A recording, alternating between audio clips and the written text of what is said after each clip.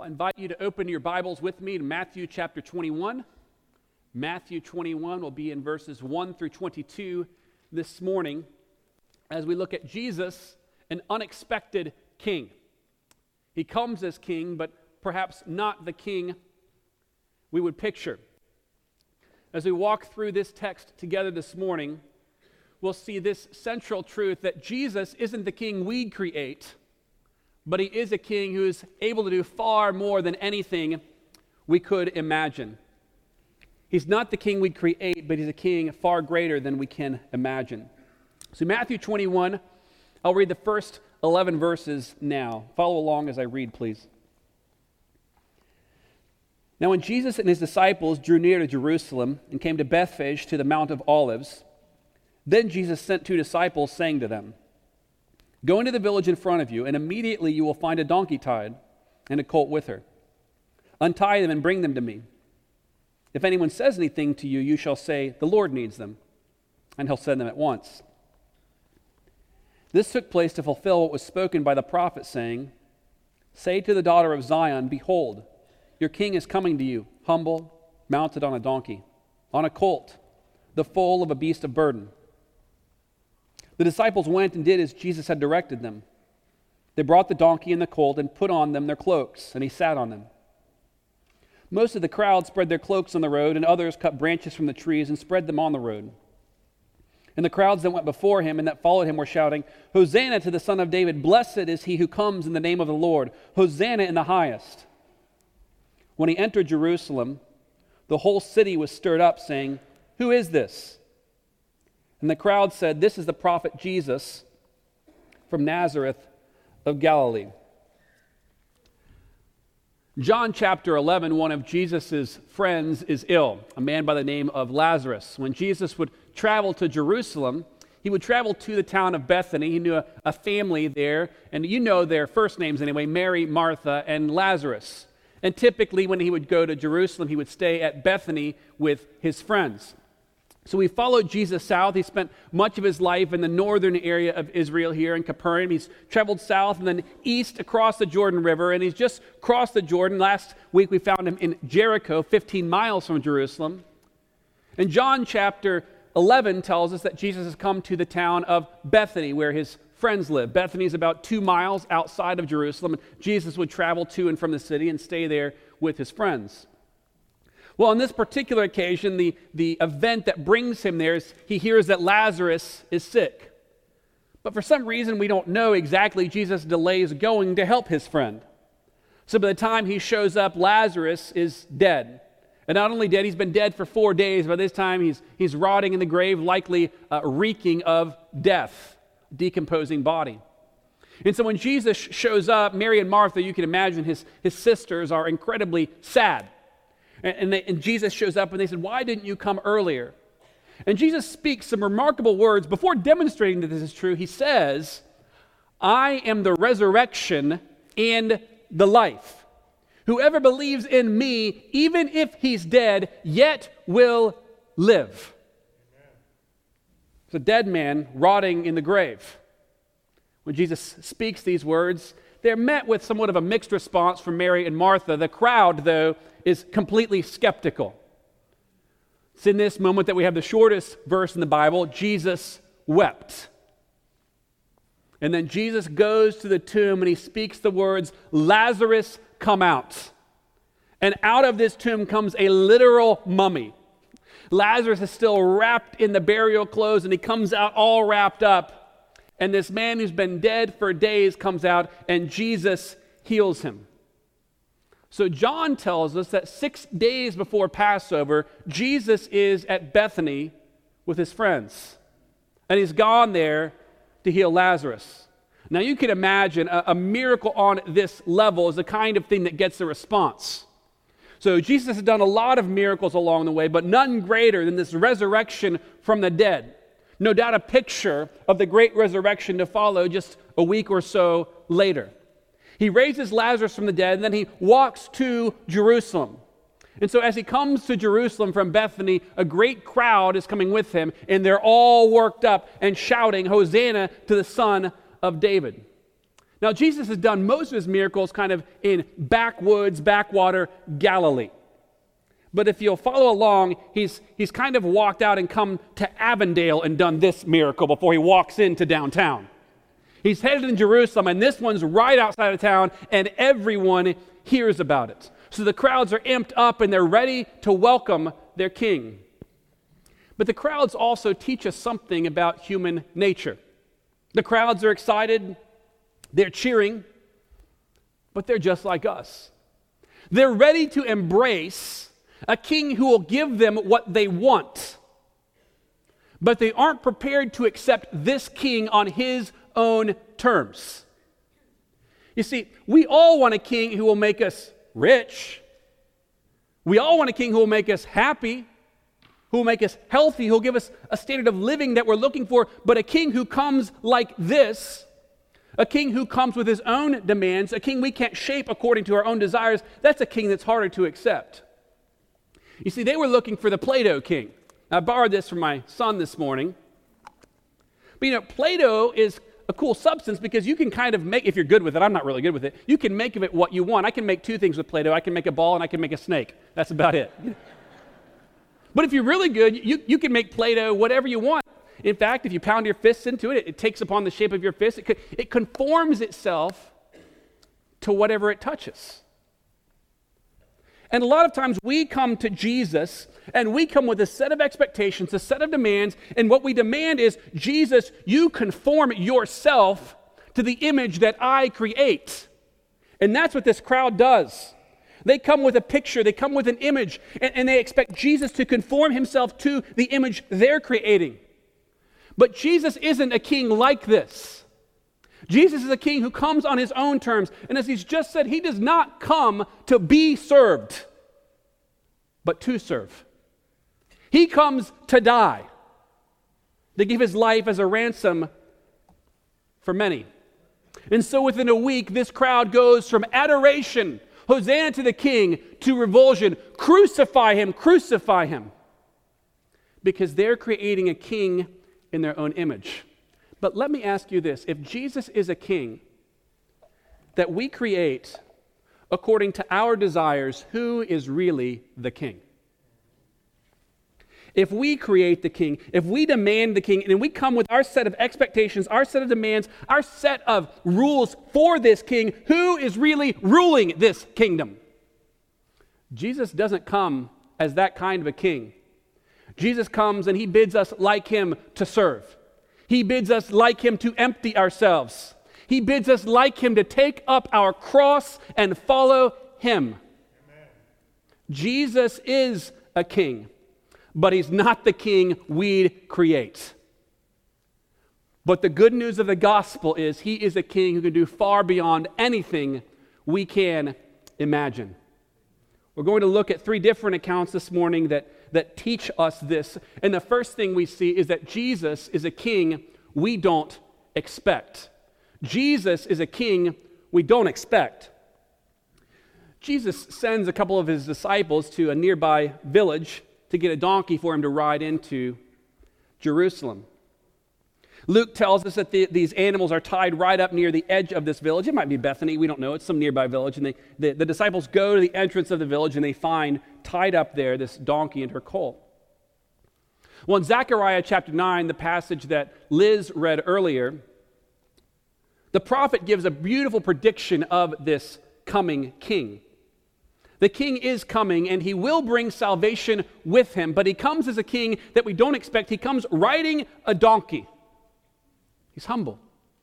The way Zechariah says it, the war horse is cut off. This isn't a king riding on a war horse with his bow and arrow and his sword. He comes, but he comes to rule with peace. He shall speak peace to the nations. His rule shall be from sea to sea and from the river to the ends of the earth. Jesus comes to establish a kingdom, but it's not the kingdom we expect. The Jews have been looking for a king for centuries. They remember the glories of David and Solomon. And they want someone to restore that glory. And Jesus comes and says, yes, indeed, someone greater than Solomon is here, but he's not the king they expect.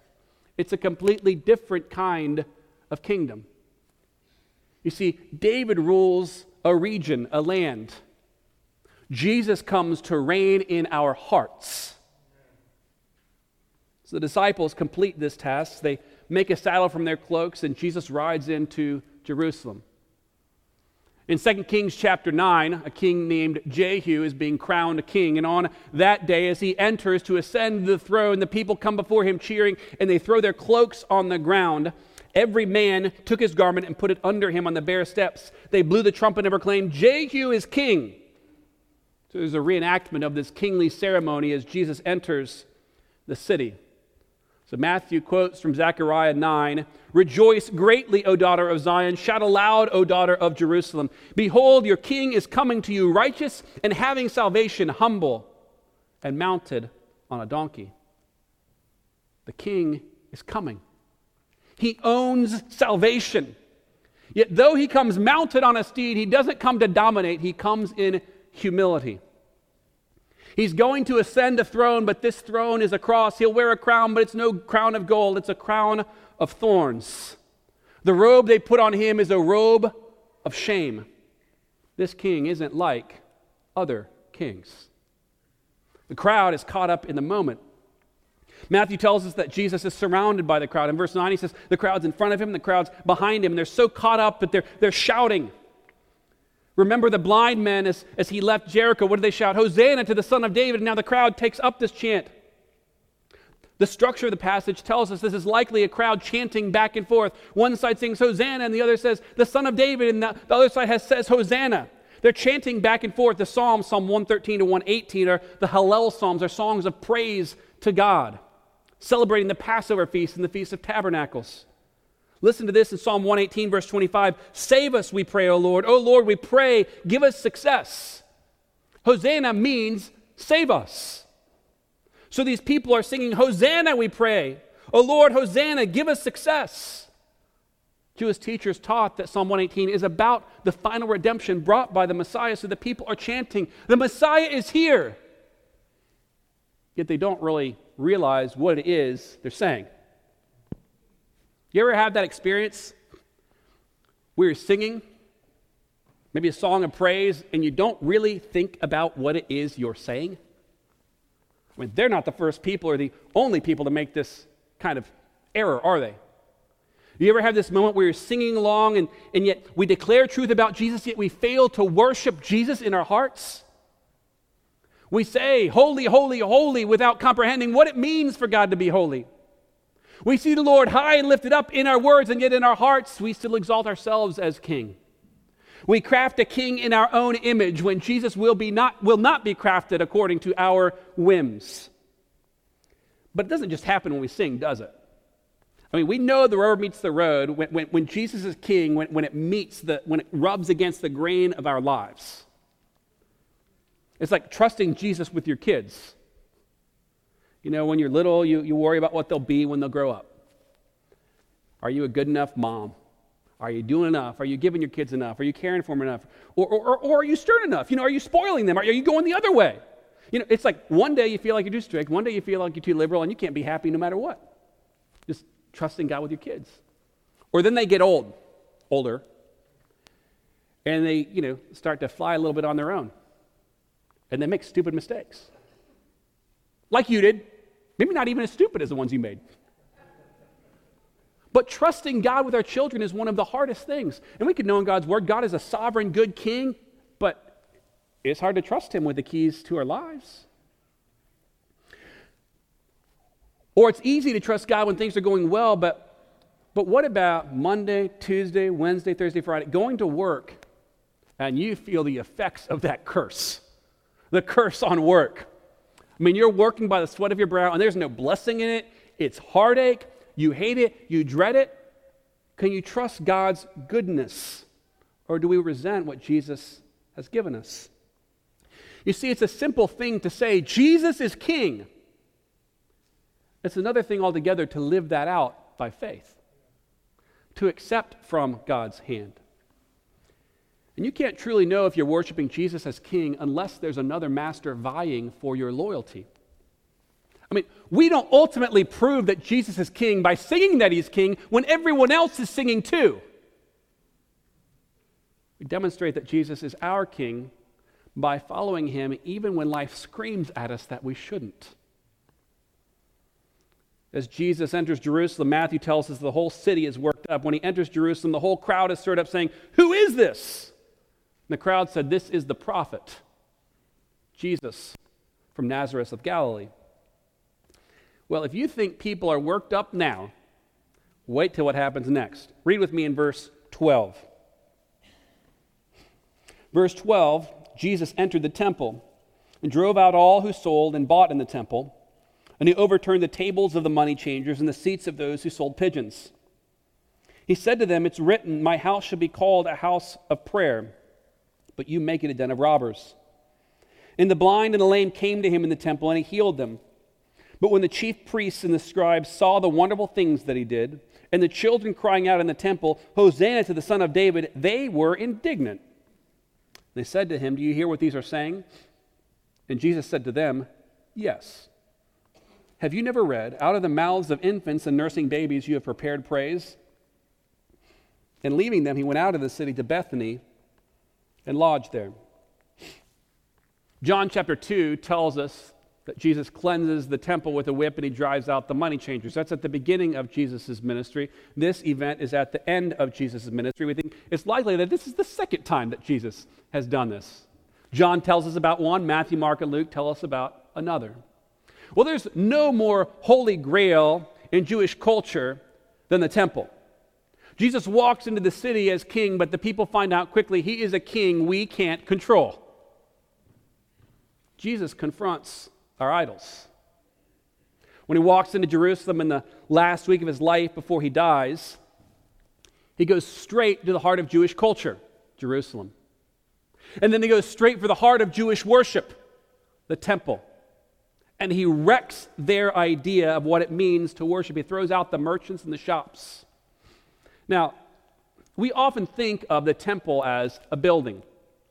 And it is a building, but it's much more than a building. It's a complex. As you approach Jerusalem, as Jesus and his disciples did with him, you would no doubt see that the temple dominates the skyline of Jerusalem. You can see it from far away. Now, this isn't even the first glorious temple. This is the one that Herod rebuilt, but this temple is still the most magnificent building in Jerusalem. And as you get closer, you would find that the temple isn't merely a building, it's a series of structures, a complex. And around the outside of the temple here is a barrier that can be easily passed. It's what you call the court of the Gentiles, this open area on the outside. This is the area, no doubt, where these merchants are selling.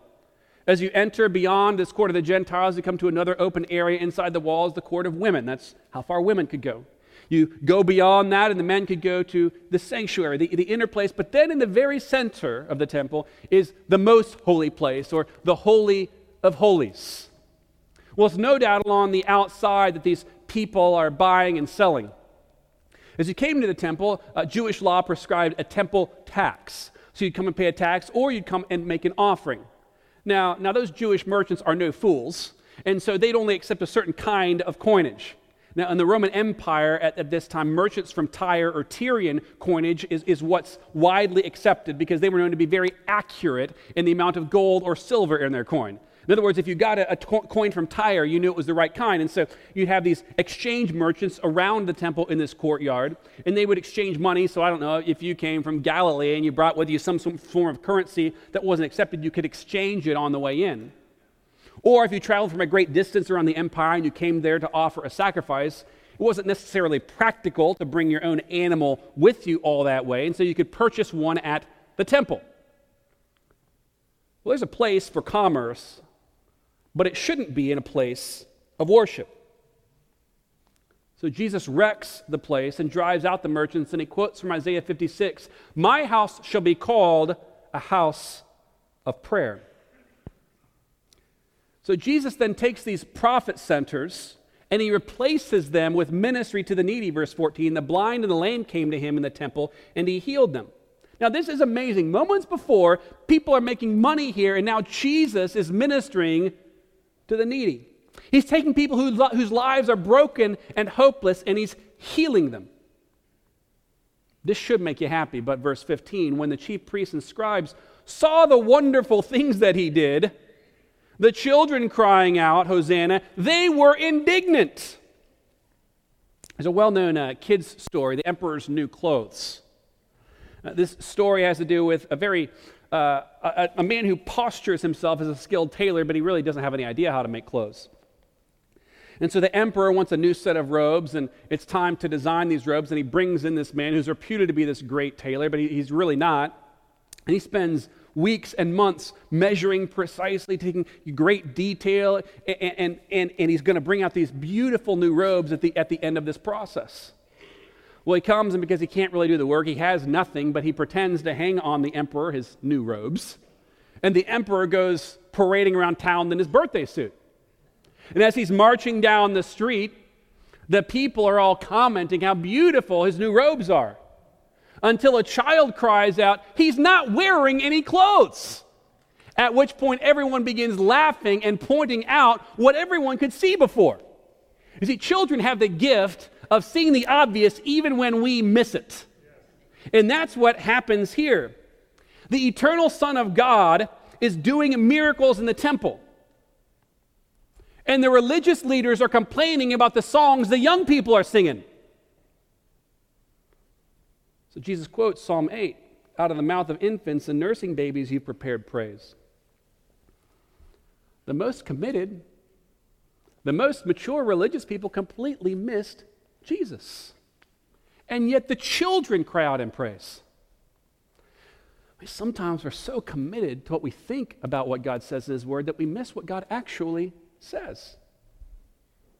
Sometimes we're so committed to a tradition or a way of thinking about Christianity that we actually miss the essence of what it means to follow Christ.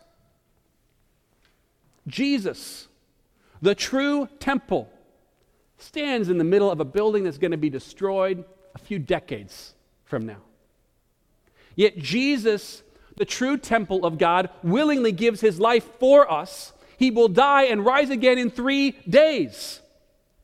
You see, the temple in Jerusalem isn't ultimately about a building. It's pointing to a greater temple. It's like this. Imagine, I don't know, you're a music lover and your favorite band is coming to the Coliseum in North Charleston. You hear this, you buy tickets, you're pumped, you're excited, and then the big day comes. It's some weekend out in February, it's a Saturday night. You show up, and on the big side of the building, it's advertising. Your band is here. And then you spend that evening gazing up at the sign. Now, inside the building, there's a band playing. It's your favorite group, but you're outside staring up at the sign.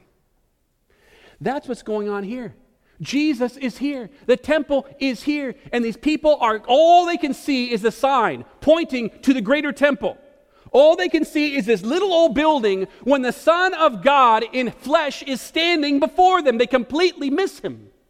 You see, the temple is no longer the dwelling of God. Rather, God has come to be with us. Emmanuel, God is with us. The new temple is here, but no one sees. No one recognizes but a few kids in the middle of this building. Unlike the old temple that'll be torn down, this new temple is a living, breathing human being. And rather than God's people filling that temple in this new temple, God fills us with His Spirit. And through His Spirit, we become the temple of God. That's what Paul says in 1 Corinthians 6. You are the temple of God. Now, a lot of times we think of that like, I am, but that's not what Paul says. He says, y'all are the temple of God. We together are the place where God dwells with His people. It's not merely I get to be the temple. We are God's temple through Christ by His Spirit. And this building isn't the dwelling place of God. God dwells in the people who worship in this building. I mean, it's easy in any generation to worship things instead of the Creator, to worship traditions that we associate with the Savior rather than the Savior Himself. What traditions or ways of doing church might lead us to miss what God says or who Jesus is? He's a king we can't control. Finally, we'll see that He is a king we should, indeed we must, worship. Verses 18 through 22. Matthew 21:18. In the morning, as Jesus was returning to the city, He became hungry. And seeing a fig tree by the wayside, He went to it and found nothing on it but only leaves, And he said to it, "May no fruit ever come from you again." And the fig tree withered at once. When the disciples saw it, they marveled, saying, "How did the fig tree wither at once?" And Jesus answered them, "Truly I say to you, if you have faith and do not doubt, you will not only do what has been done to the fig tree, but even if you say to this mountain, 'Be taken up and thrown into the sea,' it will happen. And whatever you ask in prayer, you will receive if you have faith." Well, Luke 21 tells the same story as a parable. So what Jesus is doing now is he's taking a parable and he's living it out. He's acting it out. Some people call this an enacted parable. Well, Jesus visits Jerusalem. He travels outside and stays with his friends outside the city each night in Bethany. And on this 2-mile walk, as Jesus is walking between the city and the village outside, he sees a fig tree in the distance. Now, this fig tree is full of leaves, and Jesus walks up to it expecting that it will also be full of figs. You see, the way that the fig tree life cycle works in Israel is that figs actually bud in the winter. So it's cold, and the first thing to appear on the tree is not leaves, but is the buds of the fig. So they're not ripe yet. But then when the leaves actually show up on the tree, what it tells you, you should be able to eat those figs. So when you see a fig tree with leaves on it there, you should expect to be able to find something to eat on it. And yet when Jesus shows up, there's no fruit. They are just leaves. So Jesus then curses the tree in verse 19. "May no fruit ever come from you again." Jesus takes a well-known symbol of God's judgment, a fig tree, and he illustrates something that's about to happen. You see, the fig tree is used over and over again in Scripture to illustrate God's judgment on the nations. Isaiah 28:4, Joel 1:7, Micah 7:1, Hosea 2:12, which says, "I will lay waste her vines and her fig trees." Jesus didn't pick a random fruit tree. He picked a tree that they'd be familiar with, an image that they know well as an Israelite. It'd be like someone torching an American flag, or someone plucking the feathers off of a bald eagle. He's taking a well-known symbol, and he's using it as an illustration. The tree looks from a distance like it should have fruit, but you get close and there is no fruit. The Jews in the temple have all the appearance of worshiping God, but when you inspect their lives up close, there is no fruit. You see, to profess faith in God without showing fruit is to demonstrate that we're like the fig tree, and then we'll receive God's judgment. Now, when we come to the Bible, there's some things in the Bible that aren't clear. They're hard to figure out. But one thing is really clear. If you die without Jesus, you will receive God's judgment. And we know from Scripture that when we have faith in Christ, we have a life of fruit that shows that we have faith in Christ. I mean, God's Word offers no assurance to those who claim faith in Christ but live in ways that are contrary to what God actually says. And so we have these things. If we don't have faith in Christ, we will die under God's judgment like this fig tree withers. It's a picture of something greater. And so if you're here this morning without faith in Christ, or without the fruit to show that you have faith in Christ, that you have a relationship with Christ, would you turn? Would you turn from your sin under God's judgment and place your faith in Jesus? Then Jesus closes this passage with an incredible promise.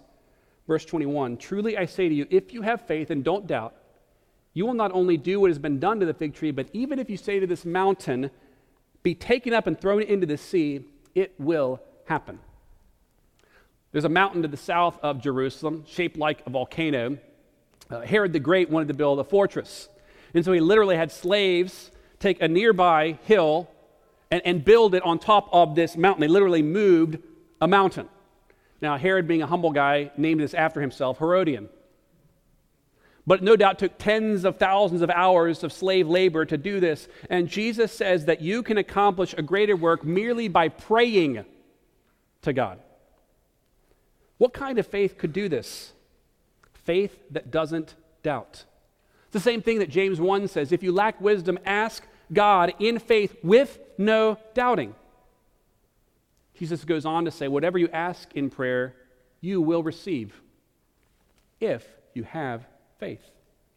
You see, Jesus, not the temple, is the object of true faith. He, not the temple, is the true hope of Israel.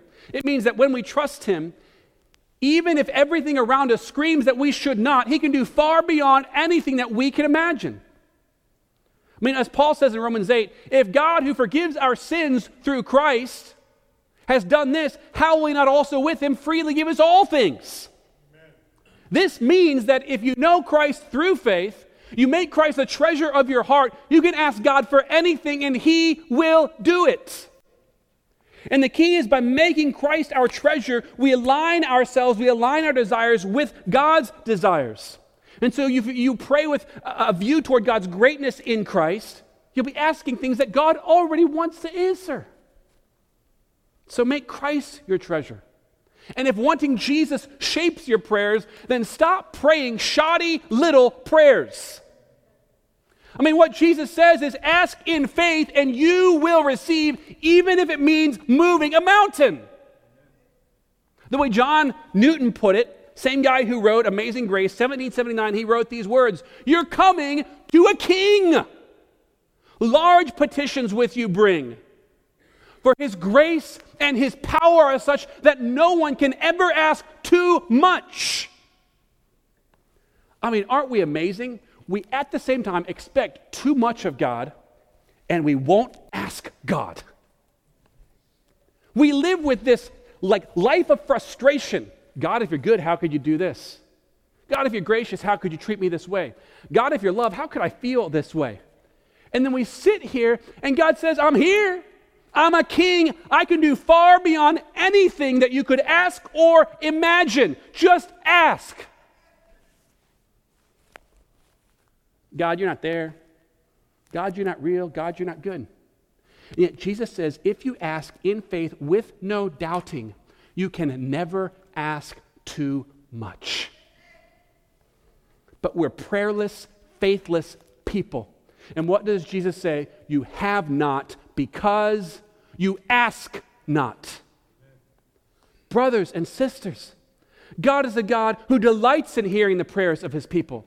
God is a God who is far more able to answer our prayers than we are willing to pray them. Let's go to our King and ask him. We can never ask too much. So let's take a moment now. We'll respond to God's word in repentance and faith. Perhaps you need to ask God to save your soul. Perhaps you need to ask God to answer a prayer, but I'll give you a moment to talk with God personally, and then I'll close this time in prayer. Let's go to him now.